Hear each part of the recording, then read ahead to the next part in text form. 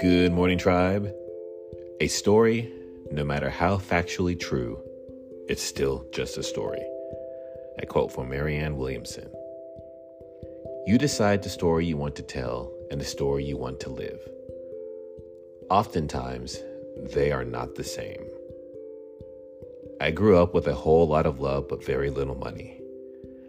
I vividly remember making the decision as a 13-year-old that I wouldn't be a poor adult.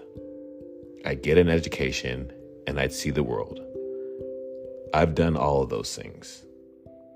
Where I came from made me the woman I am, and though I will never forget that, I consciously choose to focus on the story of now.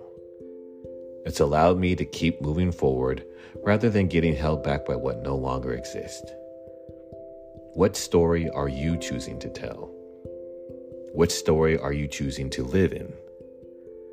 Think about that and decide if that story is truly serving you today. Remember, no matter how true it is, it's still just another dang story. Have a great rest of the day.